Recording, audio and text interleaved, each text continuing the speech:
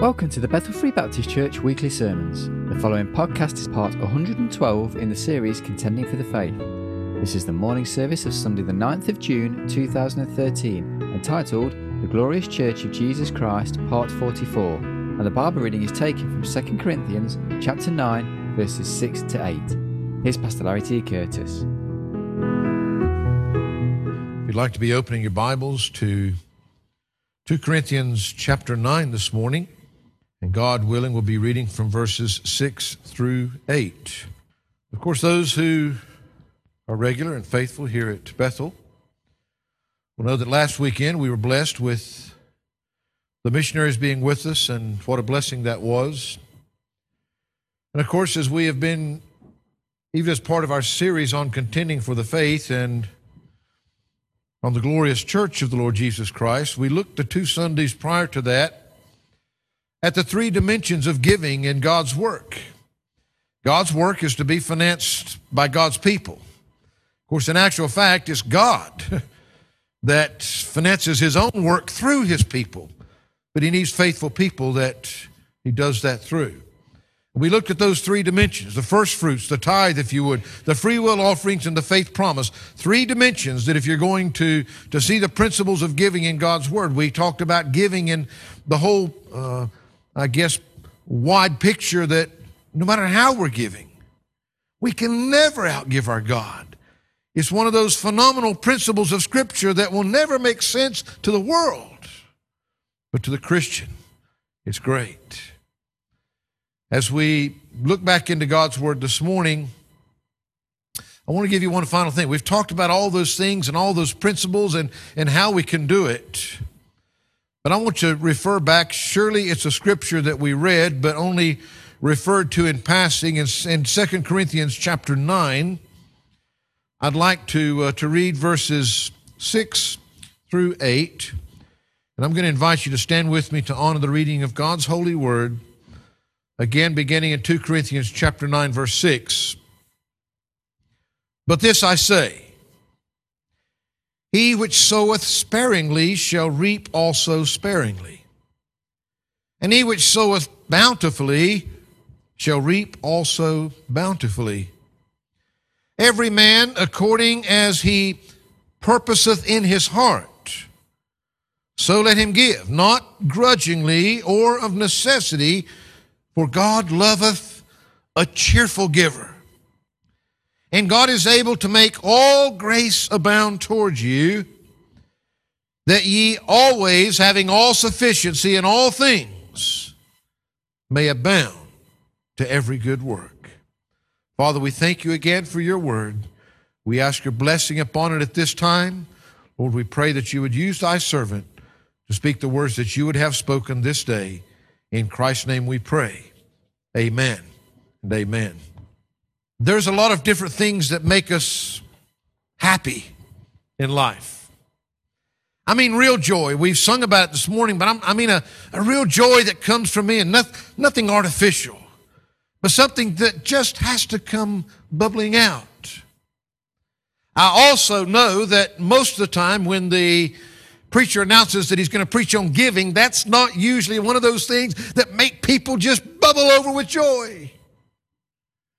It's interesting what we're reading here. Now, we've talked about this principle. We give sparingly, we're going to reap sparingly. We give bountifully, we're going to reap bountifully.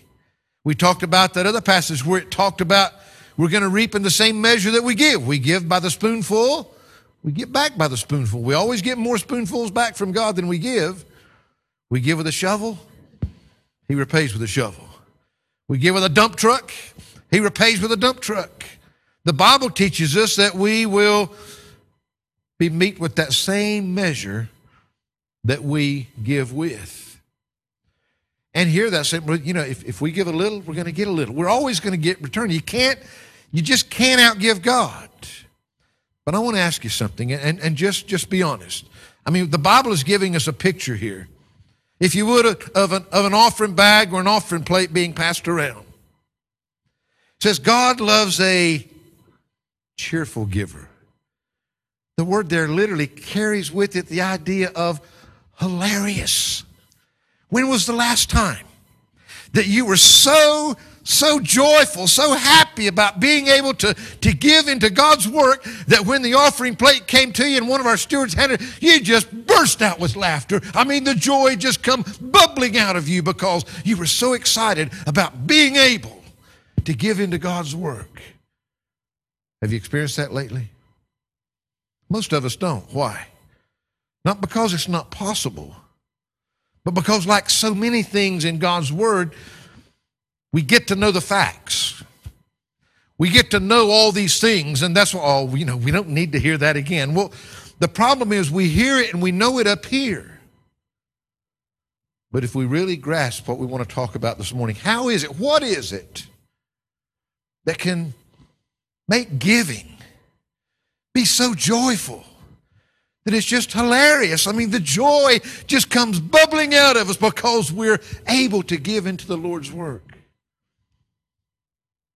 I'm sure today that many of you, like myself, will have known times in your life when money's been tight. Like some of us, you might say, yeah, pretty much every day.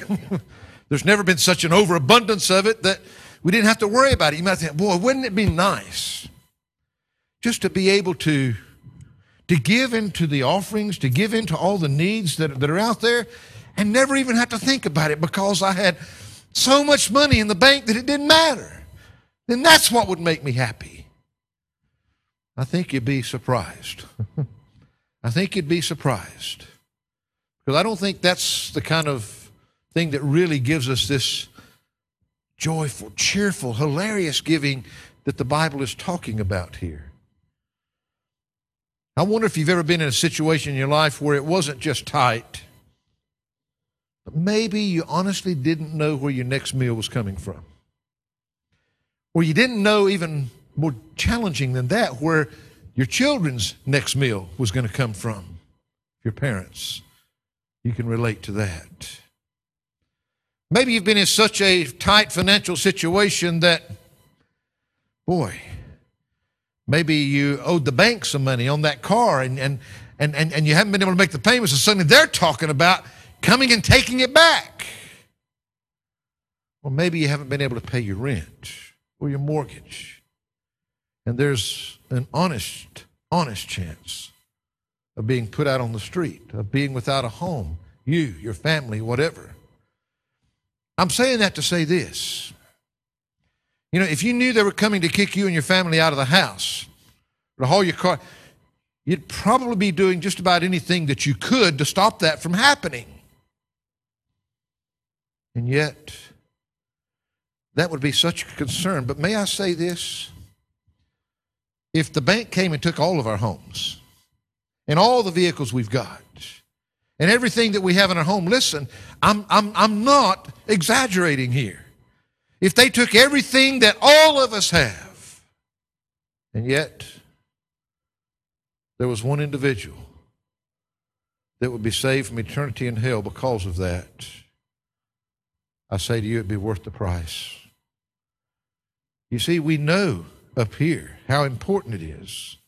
What we've been focusing on these last few weeks on the Lord's work, what we focused at so much as we've looked at the church of Jesus Christ, the church that He died for, the church that is here, that the work of Christ can be carried on this earth. We're not here for our social events. We're not here for all these other things. We're here that the work of Christ can be done through us. We're His body. He came to seek and to save that which was lost. He came to be nailed to a cruel cross to die so that others could be saved. We know these things up here. But do we really know them in here? I know you've heard the illustration before. What if it was your neighbor or your family that lived next door? And what if in this physical world, this physical realm, you suddenly saw that their house was on fire? I mean, literally. You saw this and you just looked at it and you said, that's serious. But somebody will take care of it. Somebody will resolve that problem. I tend to think that it would really, if it was somebody that you really cared for, or even if it was a stranger that you'd never met on the earth. I cannot comprehend, if you're in the remote, even closest least bit of being human, that you wouldn't do something to warn those people. And yet I'm saying to you, with no exaggeration whatsoever, that if that house burnt to the ground with every living soul in it, it wouldn't even compare to those same people spending an eternity in hell, separated from God, separated from life. In that place that was prepared for the devil and his angels, it's no comparison. And yet, I cannot imagine there's anybody here that wouldn't do everything in your power to raise the alarm, to let those people know. We've been challenged time and again this past week with the missionaries that were here about our Jerusalem, where we are right now. You see, we're to carry the gospel, yes. We talked on Wednesday evening, for those that were here, about what it meant, about the uttermost, to the ends of the world. The truth is, we all have the same responsibility to be witnesses. God may call some of you to go somewhere specific, but if He doesn't call you to go somewhere else, the responsibilities you have in your Jerusalem, where you live, in your community, in your city, in your town, they're no different than that missionary that's out there in the jungle at the farthest ends of the world. We all have the same responsibility. People around us are going to an eternity without Jesus Christ. That's not somewhere they want to be. But somehow that's got to get from here to here. You see, folks, I believe this with all my heart. If that was in here, instead of up here, we'd be doing everything we can, personally, to witness to those souls that were going into eternity. We'd be doing everything we can. We would be excited about being able to give into the Lord's work that somebody else could be won into the kingdom. It would excite us. That joy would just roll out of us because we're privileged to be able to do it. You'll never do it. Never. Ever. In the flesh. Oh, you can work that old flesh up a little bit every now and then and convince it of something. But like everything else from God, until it comes from the heart, it's not going to matter. And it's not going to last.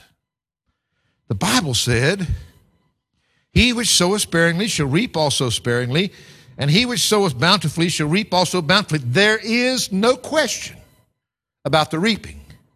If you give, you will reap. If you sow, you will sow. But it does depend on how much seed that you put out.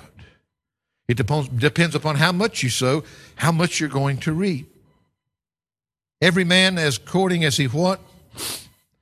Purposeth in his heart.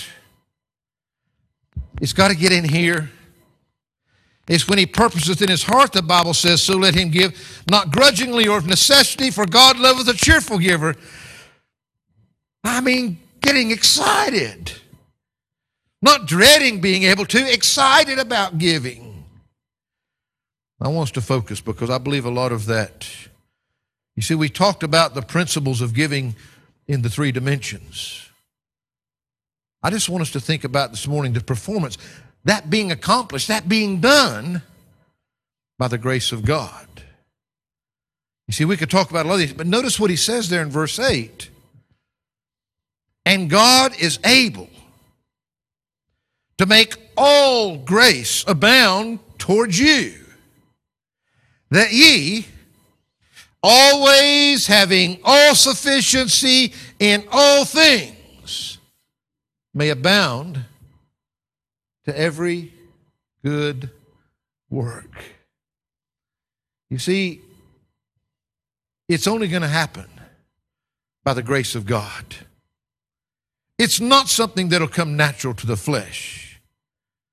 But it can come natural. You see, it's the Word of God that is God's means of calling us to a life of faith.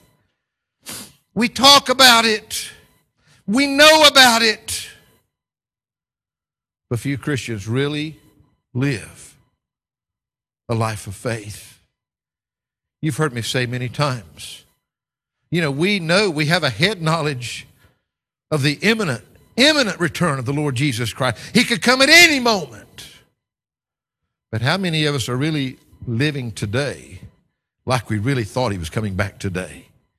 How many of us are living today as if we thought he was really coming back tomorrow or next week? It's not in here. It's in our heads.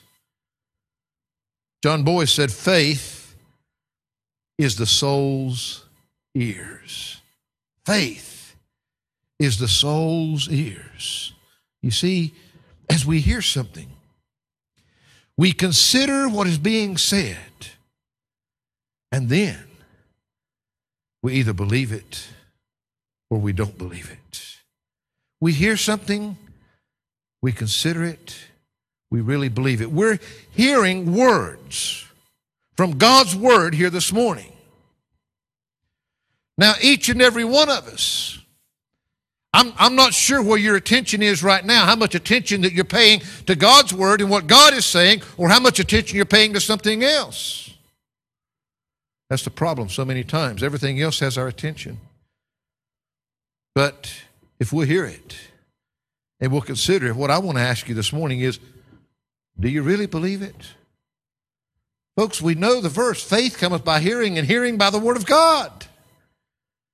This is what we must believe. This is what will give us that life of faith. It's God's Word. As we hear it, as we consider it, do you hear what God is saying in these verses this morning? How much have you really considered what God is saying? Just in these verses. I mean, boy, he says so much, but just in these verses, how much have you really considered it? And do you honestly believe it? I know you wouldn't say otherwise as a Christian. No, I don't. But do you honestly believe it in your heart? If so, I promise you it'll make a cheerful giver out of you. It'll make a hilarious giver out of you. It'll actually cause you to get so excited about giving and knowing that what God is doing by His amazing power and His amazing grace and His amazing love through everything, what He's doing through you. You see, it is God that's doing it. But can He trust you to be a part of it? Can God give through you for His work to be accomplished? I want you to notice a couple of things about these verses that I hope will help you this morning. I hope that will make every opportunity that you have to give to the Lord, whether it's your time, whether it's your money, whether it's your finances, that boy, just the ability to be able to do that, you get excited and joyful in your heart that it just bubbles out. It's great to be able to serve God. It's great to be able to be in God's house. It's great to be able to be with God's people. It's great to be able to give into God's work. It's great to be able to witness to a lost person. That you get excited about the things of God that are taking place in your life. First of all, notice it says, and God is able. I don't even need to go back to the Greek there. God is able. We know that. That's a pretty simple truth. Do we really believe that in our heart? You see, that word able is speaking of ability and strength. One cannot call upon God. Think about this. You can't call upon God to do anything that He's unable to do. There's nothing that needs more power than what He's got. There's nothing that needs more knowledge than what He has. Stop and think about it. The Word of God says nothing is impossible with God. Yes, with man these things are impossible, but with God all things are possible. I mean, we got so many illustrations. Do you really believe that he parted the Red Sea and He allowed the children of Israel to come out of Egypt on dry land? Do you believe that? Or if we moved into the intellectual stage of trying to come up with some rational earthly reason for it, I say, our God He was able, and he did part the sea, and they did cross on dry land. He's the one. When Nebuchadnezzar heated that furnace 7 times hotter than it had ever been heated before. Oh, it was just a place of comfort for the Hebrew children as they took a stroll through there. Why? Because God is able. Do we believe that, though? Do we honestly believe that when Daniel was put there in that lion's den, we learned these stories in Sunday school. Do we believe that he was there and the lions were right there? And yet, God protected him. They were just like a little pussycat. No danger. Why? God is able. Let's quit knowing that in our head. Let's quit saying that with our mouth, but let's hold of it in our hearts. Our God is able. God's ability is assured.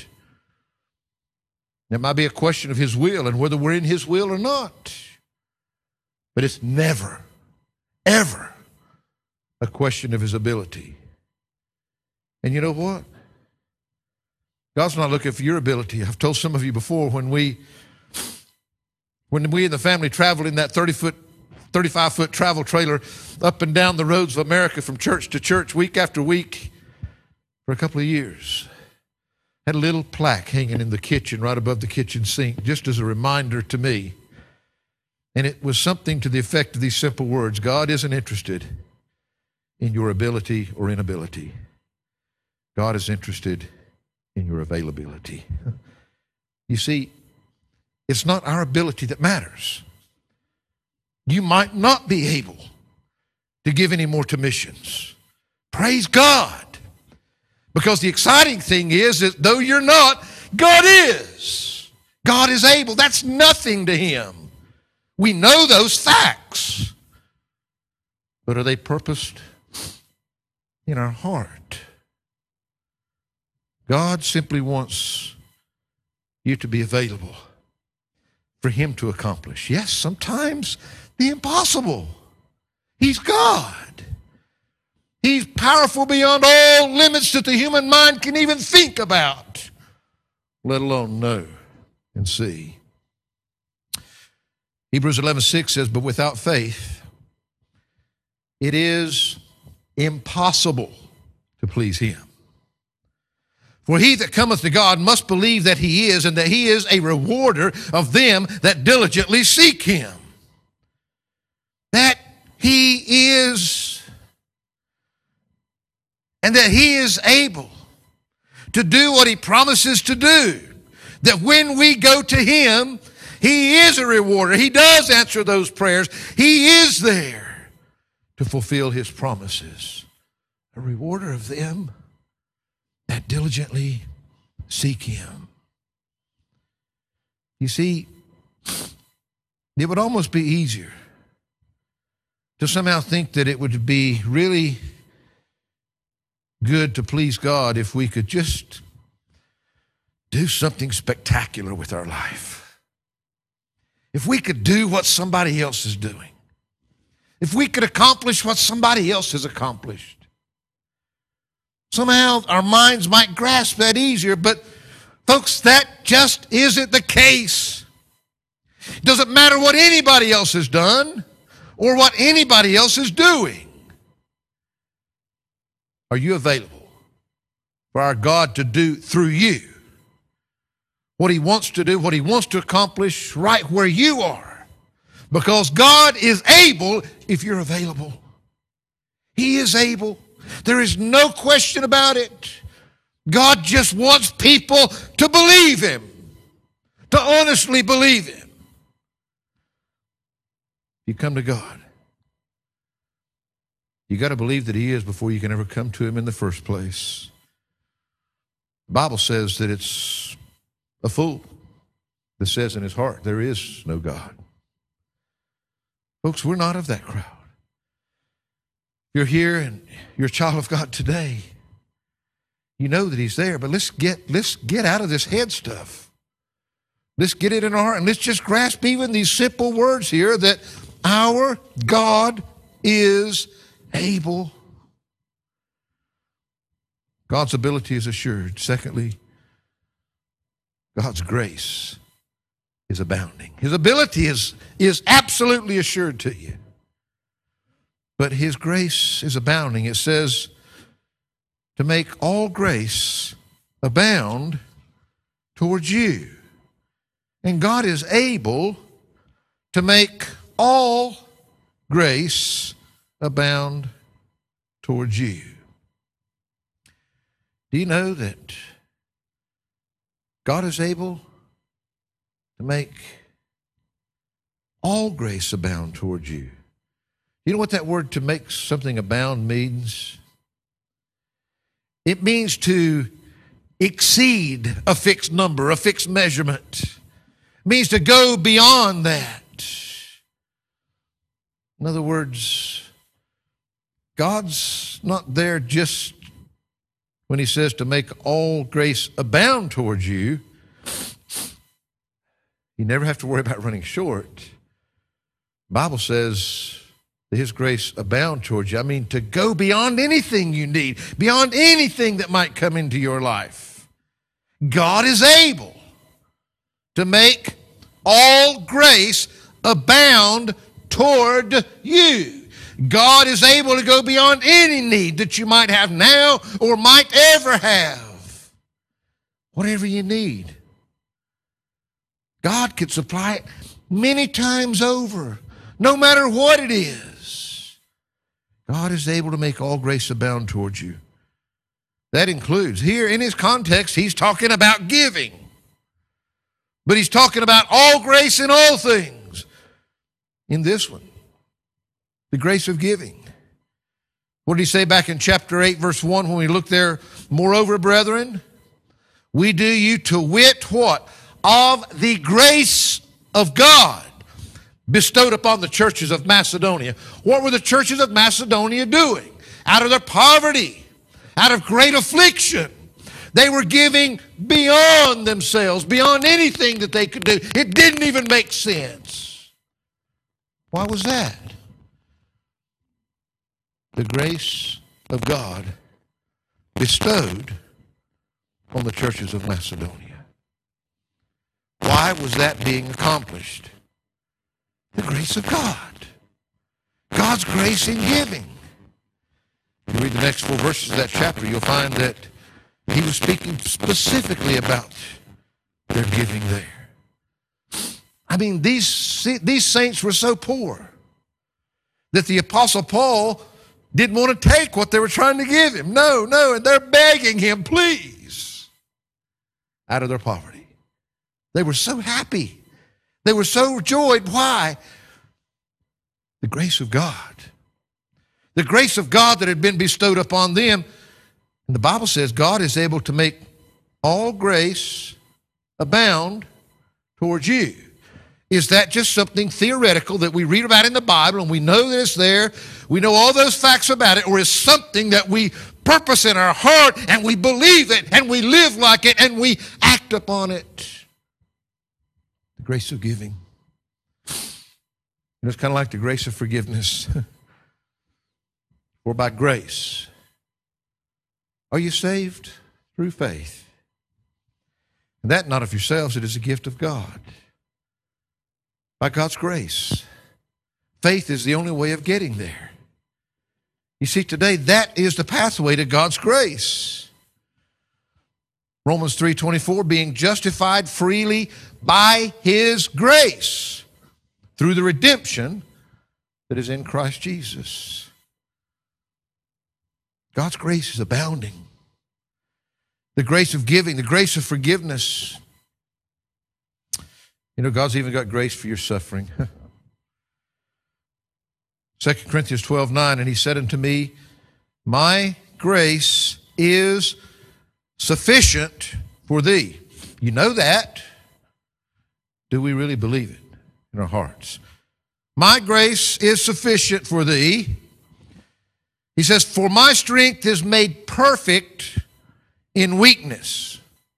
Most gladly, therefore, I will rather glory in my infirmities, that the power of Christ may rest upon me.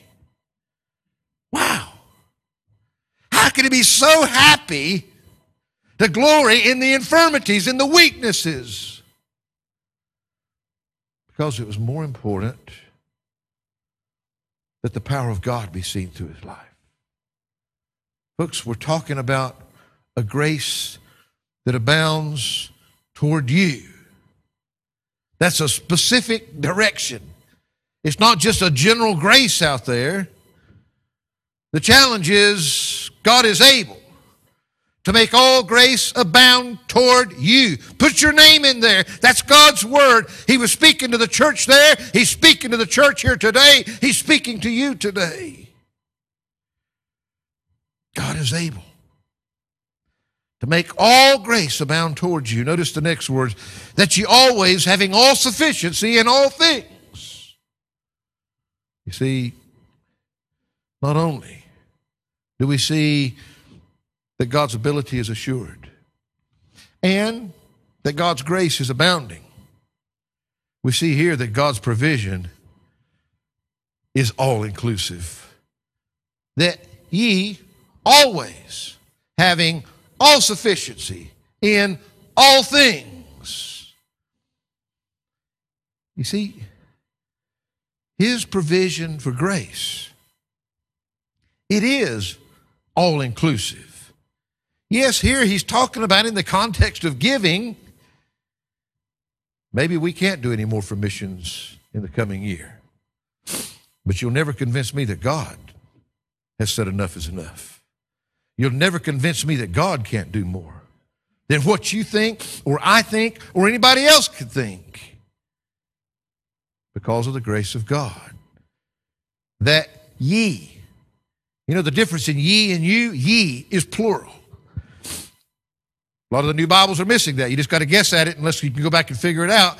But ye means he's speaking to all of them in the church there. Every one of them.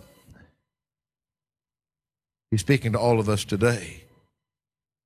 He didn't say those of you that meet a certain standard, then all your needs will be taken care of. He didn't say those of you that hold a certain position. He didn't say those of you that have been hanging around there and hanging in there long enough, this is for you. He didn't say those of you that have passed a certain mark in your Christian walk, you've achieved a certain level. No, from the youngest to the oldest, from the most carnal to the most spiritual, he said that ye always, having all sufficiency in all things. Always, that's a pretty important word in there. In other words, there'll not be a time when God's not going to be there for you. Always. Always. That doesn't leave anything out. Our mistake so many times is when we start with a problem and we even see it in the coming. God's a lot of times the last person we contact when it gets so desperate that we cry out to him. We try everything else first. But God is able to make all grace abound towards you,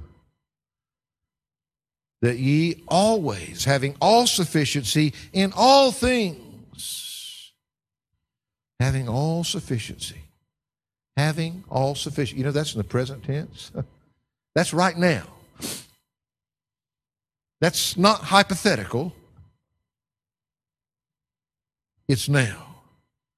All sufficiency.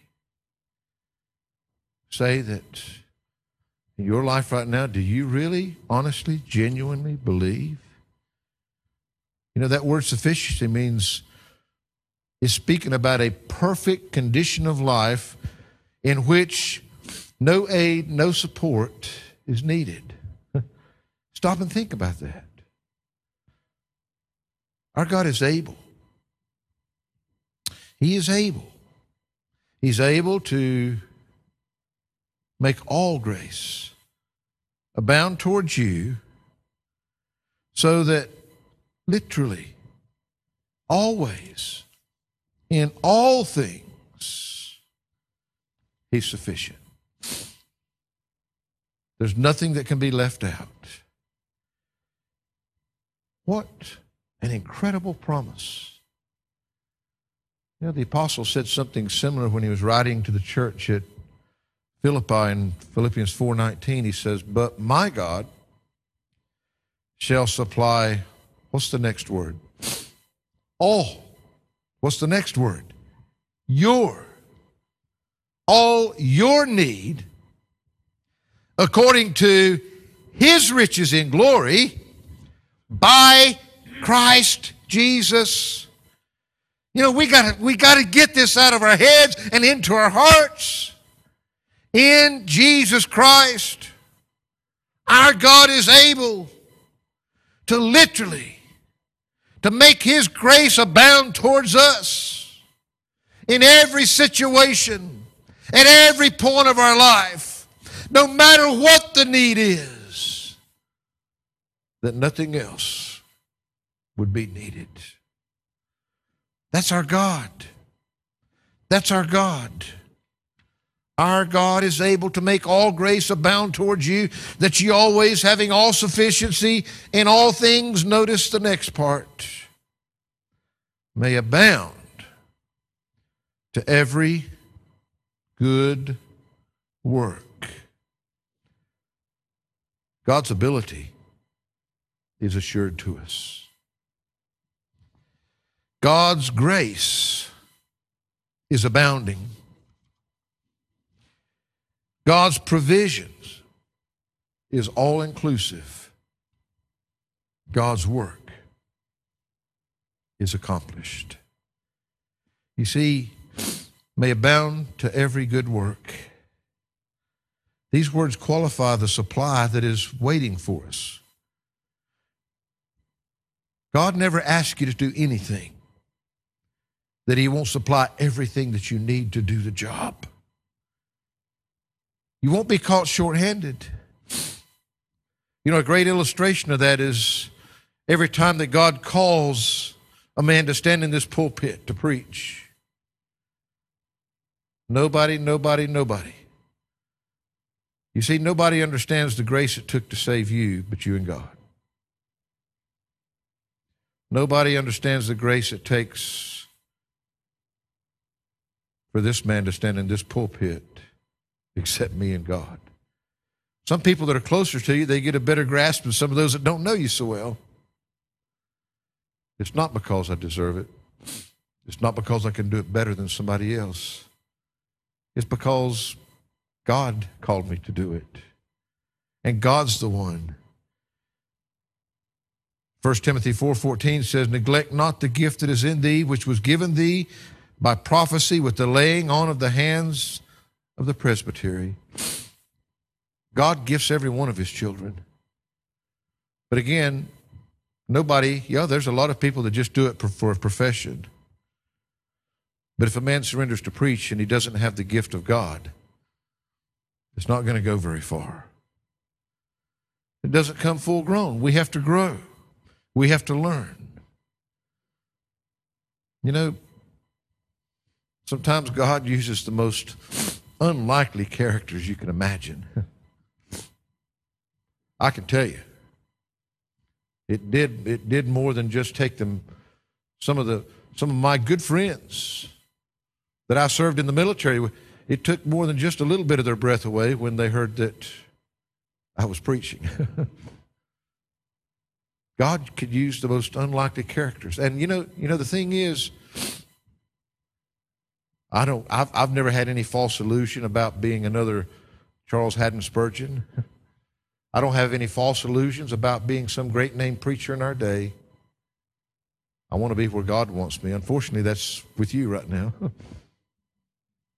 In the center of God's will.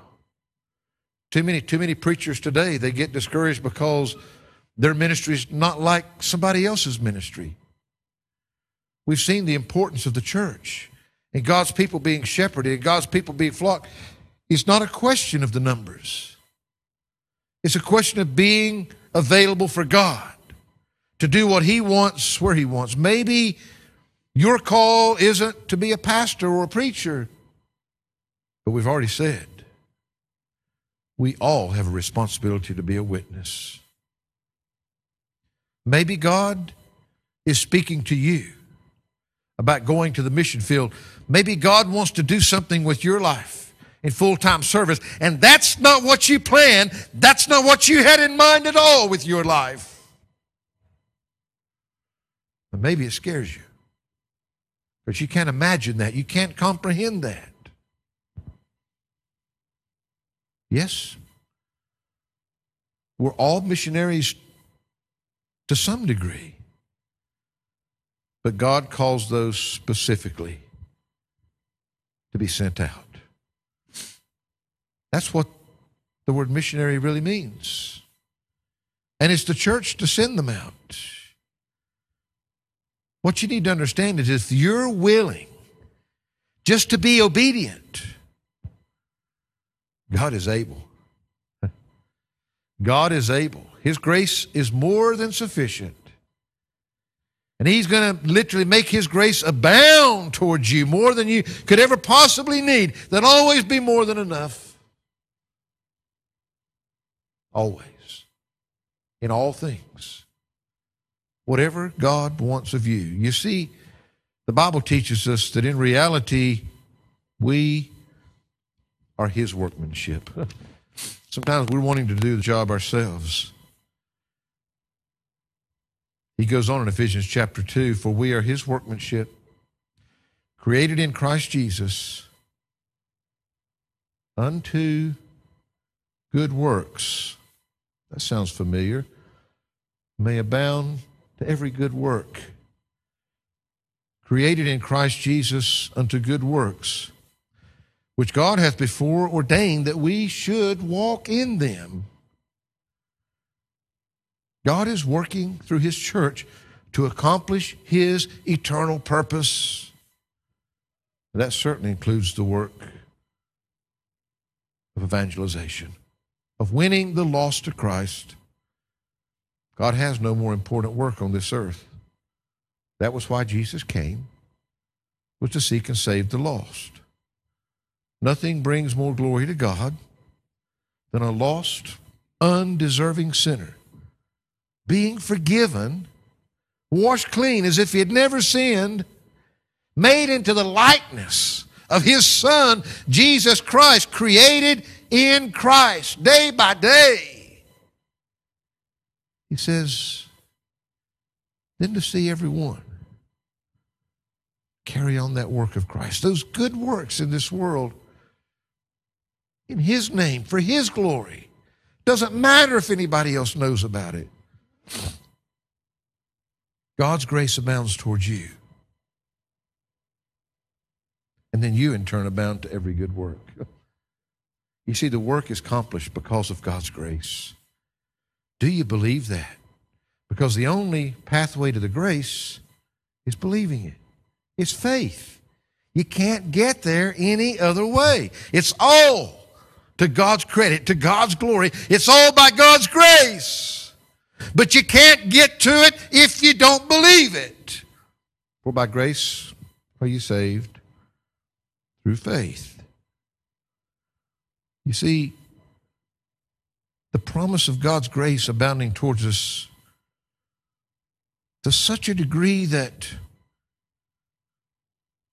we not only just get by, but that we've got more than enough in all things. It's sometimes difficult for us to grasp and believe. Why? Because we have to look in that mirror every day. You know who you really are. You know your weaknesses and your failings. You know what goes on in your heart more than anybody around you except the Lord. People fool you sometimes. Most of you know. I guess one of the men that I admire in bygone years in the ministry is certainly Charles Haddon Spurgeon. I want to give you this illustration in closing this morning. Charles Spurgeon and Joseph Parker were contemporary preachers. Both had churches in London during the 19th century. On one occasion, apparently, Parker was up in his pulpit and he had made a comment about the poor condition of a lot of those children that were admitted into Spurgeon's orphanage. Well, as things so often do, his comment got twisted and turned and bit till the word got back to Mr. Spurgeon that Parker had actually criticized the orphanage. Spurgeon got up into his pulpit the next week, and boy, he blasted Parker and he criticized him for what he had done. We find that attack was then printed in the newspapers. People began to talk about this battle that was raging between these two well-known preachers. After it was reported what Mr. Spurgeon had said in his pulpit about Parker this Sunday, guess what? Next Sunday, Joseph Parker's church was filled up because they wanted to see what Parker was going to say about Spurgeon then. You see, even these men had a flesh. They turned up the next Sunday at Joseph Parker's church, expecting him to really light in on C.H. Spurgeon. And here's the words they heard. He said, I understand Dr. Spurgeon is not in his pulpit today, and that this is the Sunday that they used to take an offering for the orphanage. I suggest we take a love offering for them here instead. Well, the crowd were delighted. Said the ushers had to empty the collection plates 3 times that Sunday because people were giving so much. Later that week, Joseph Parker had a knock on his door. Who was standing there but Charles Spurgeon? And it was Spurgeon that said, you know, Parker, he said, you've practiced grace on me. You've given me not what I deserved, but you've given me what I needed. I thought that's a wonderful illustration. You know, even the greatest of spiritual leaders in this life, we get in the flesh sometimes. We don't deserve. We can all look in the mirror and say, I don't deserve that. We can all hear all these things about faith promise. And folks, you know, it's not a necessity. I'm trying to show you a way that you can know joy in being involved in God's work with you. You know, when they got involved in faith promise, it was themselves they had to give first. I mean, a joy to be able to go on the outreaches, to be out there in the open air. A joy to be out here with your brothers and sisters in Christ knocking on the doors in the neighborhood. A joy. You look forward to it. You're excited about it. Doing what you can. I want it to be a joy for you. And you know, we've sung about it. We've read about it. But that can only come from the heart. It can only come by God's grace. Remember, your avenue to God's grace is not deserving it. It's believing it. For by grace through faith, you were saved. For by grace through faith, you're kept. For by grace through faith, you're created in Christ Jesus unto good works. There is no better work than His work. You see, we can know all about it, but the performance of your giving is a work of God's grace, and it will come through an act of faith. It'll never be a burden. It'll never be hard. I want you to know that joy that is unspeakable and full of glory that we talked about. We've got to come to the reality. The abounding grace of our Lord is a reality in our hearts, not just something we know the theological words and we talk about. Yeah, on some level, we know it's true, but we don't live our lives accordingly because it's grasped us from within. Father, I thank you this morning, Lord. We were challenged this past week by the missionaries that stood in this pulpit. Lord, we're challenged by your word. Lord, we can read about all these things. We can, Lord, read and understand the principle of giving you the first fruits of our tithes. Lord, the principles of free will love offerings that, Lord, are just that which we do because we want to from our hearts, because we're willing. Lord, the faith promise giving that we saw practiced in Scripture, Lord, that is beyond us, is something that can only be accomplished by you through us by faith. And Lord, as we think upon these things, we see here from this passage today, Lord, if we give sparingly, we reap sparingly. If we give bountifully, we reap bountifully. Lord, you don't want us to give grudgingly or of necessity, but Lord, you love a cheerful giver, a hilarious giver. And Lord, it ought to make us hilarious when we begin to understand that, Lord, through our Lord Jesus Christ, because of him, not because of what we deserve, but your grace abounds towards each and every one of us. In all ways, in all things, it's always there. It's always sufficient. Lord, that in the end, the good works may abound. So, Lord, I pray that you would take and allow this to penetrate our hearts this day. Help us, Lord. Help us to get out of these head modes and to get into heart modes. Help us to truly, genuinely be used of you to the fullest capacity that you would desire to use us. We will give you the praise for it in Christ's name. Amen.